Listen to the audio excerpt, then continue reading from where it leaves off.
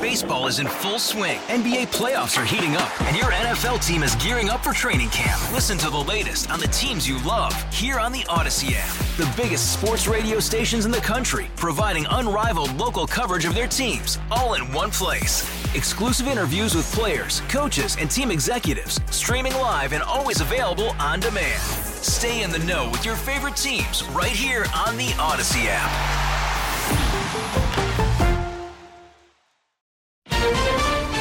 Pipeline cyber attack. The implications for our national security cannot be overstated. Birthday party mass murder. This is terrible for a lot of people in a lot of ways. Derby winning trainer under fire. I got the biggest gut punch for something that I didn't do. Good morning. I'm Steve Kathan with the CBS World News Roundup. Gas prices could inch higher soon as thousands of miles of the Colonial Pipeline remain shut down because of a ransomware attack. CBS News senior investigative correspondent Kathan has the latest. Cyber attack shuttered more than 5,000 miles of a pipeline that carries about 45% of fuel consumed on the East Coast after hackers breached Georgia-based Colonial Pipeline's computer system. Ransomware is a national security threat. Chris Krebs, the former director of Homeland Security's Cyber and Infrastructure Security Agency, says a criminal gang with links to Moscow is a leading suspect. There is a ransomware crew known as DarkSide. They use kind of a double technique of both locking up the networks and demanding ransom, but as well as exfiltrating or taking sensitive data out of the company. Colonial runs pipelines from Houston, Texas to Linden, New Jersey. Some smaller lateral lines are now restored, but not the main lines. Now to Colorado Springs, where 6 adults were shot and killed at a birthday party in a mobile home. KCNC TV's Rick Salinger says the motive for the attack is not clear. Friends, family members, and neighbors huddled in the cold, embracing with tears. The victims were gathered together for a birthday party. Police say the boyfriend of one of the women drove to the trailer park, burst into the home, and opened fire, taking his own life as well. Friday was the busiest day at U.S. airports in more than a year. More people traveling as pandemic restrictions ease up.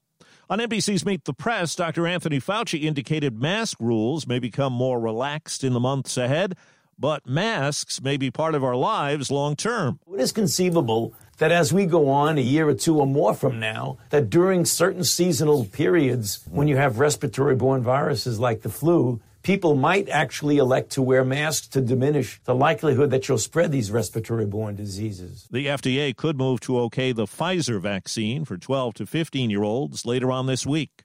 A Republican Party battle is expected to play out further in a few days, a test of former President Trump's grip on the party. Illinois Republican Adam Kinzinger tells Face the Nation he envisions the Titanic. We have a band playing on the deck telling everybody it's fine. And meanwhile, as I've said, Donald Trump's running around trying to find women's clothing and get on the first lifeboat. And I think there's a few of us that are just saying, guys, this is not good. CBS's Chris Van Cleve says the top Republican in the House is preparing for a vote to remove the number 3 leader, Wyoming's Liz Cheney. We need a conference that's united. That's why we need a conference chair that is delivering that message day in and day out and uniting the nation. New York's Elise Stefanik, an ardent Trump supporter, has been endorsed by Minority Leader Kevin McCarthy and former President Donald Trump. This is also about being one team, and I'm committed to being a voice and being sending a clear message that we are one team. Cheney is seen as more conservative than Stefanik. An analysis shows Cheney voted with the former president more than 90% of the time, but her consistent criticism of Mr. Trump's baseless claims of election fraud and her vote to impeach him after the January 6th Capitol attack have led to infighting within the party. Well, Churchill Downs has suspended trainer Bob Baffert, and his horse that won the Kentucky Derby, Medina Spirit, is at the center of an investigation after a failed drug test.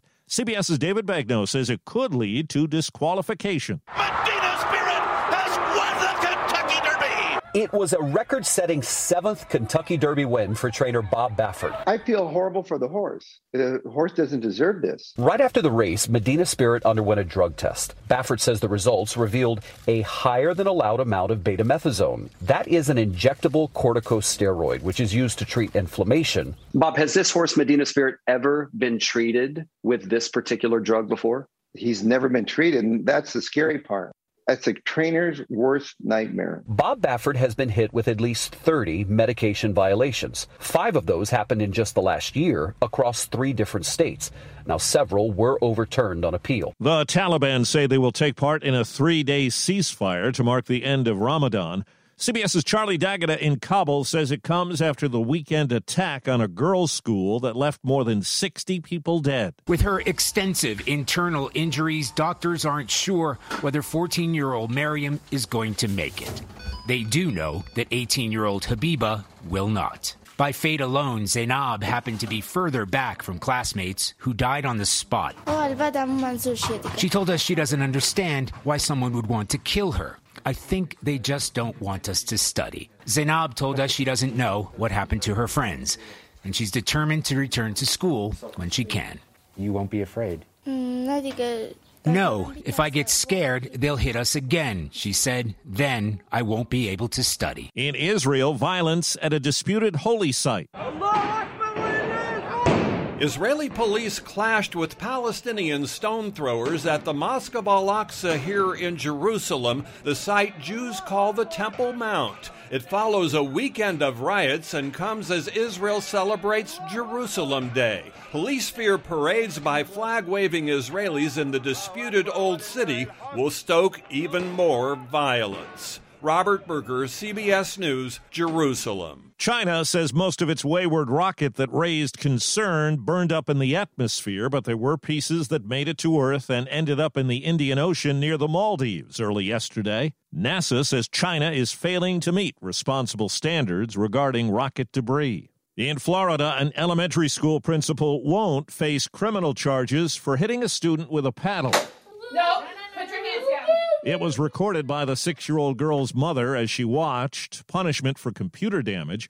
Officials say no crime was committed. Spankings under state law are not considered child abuse.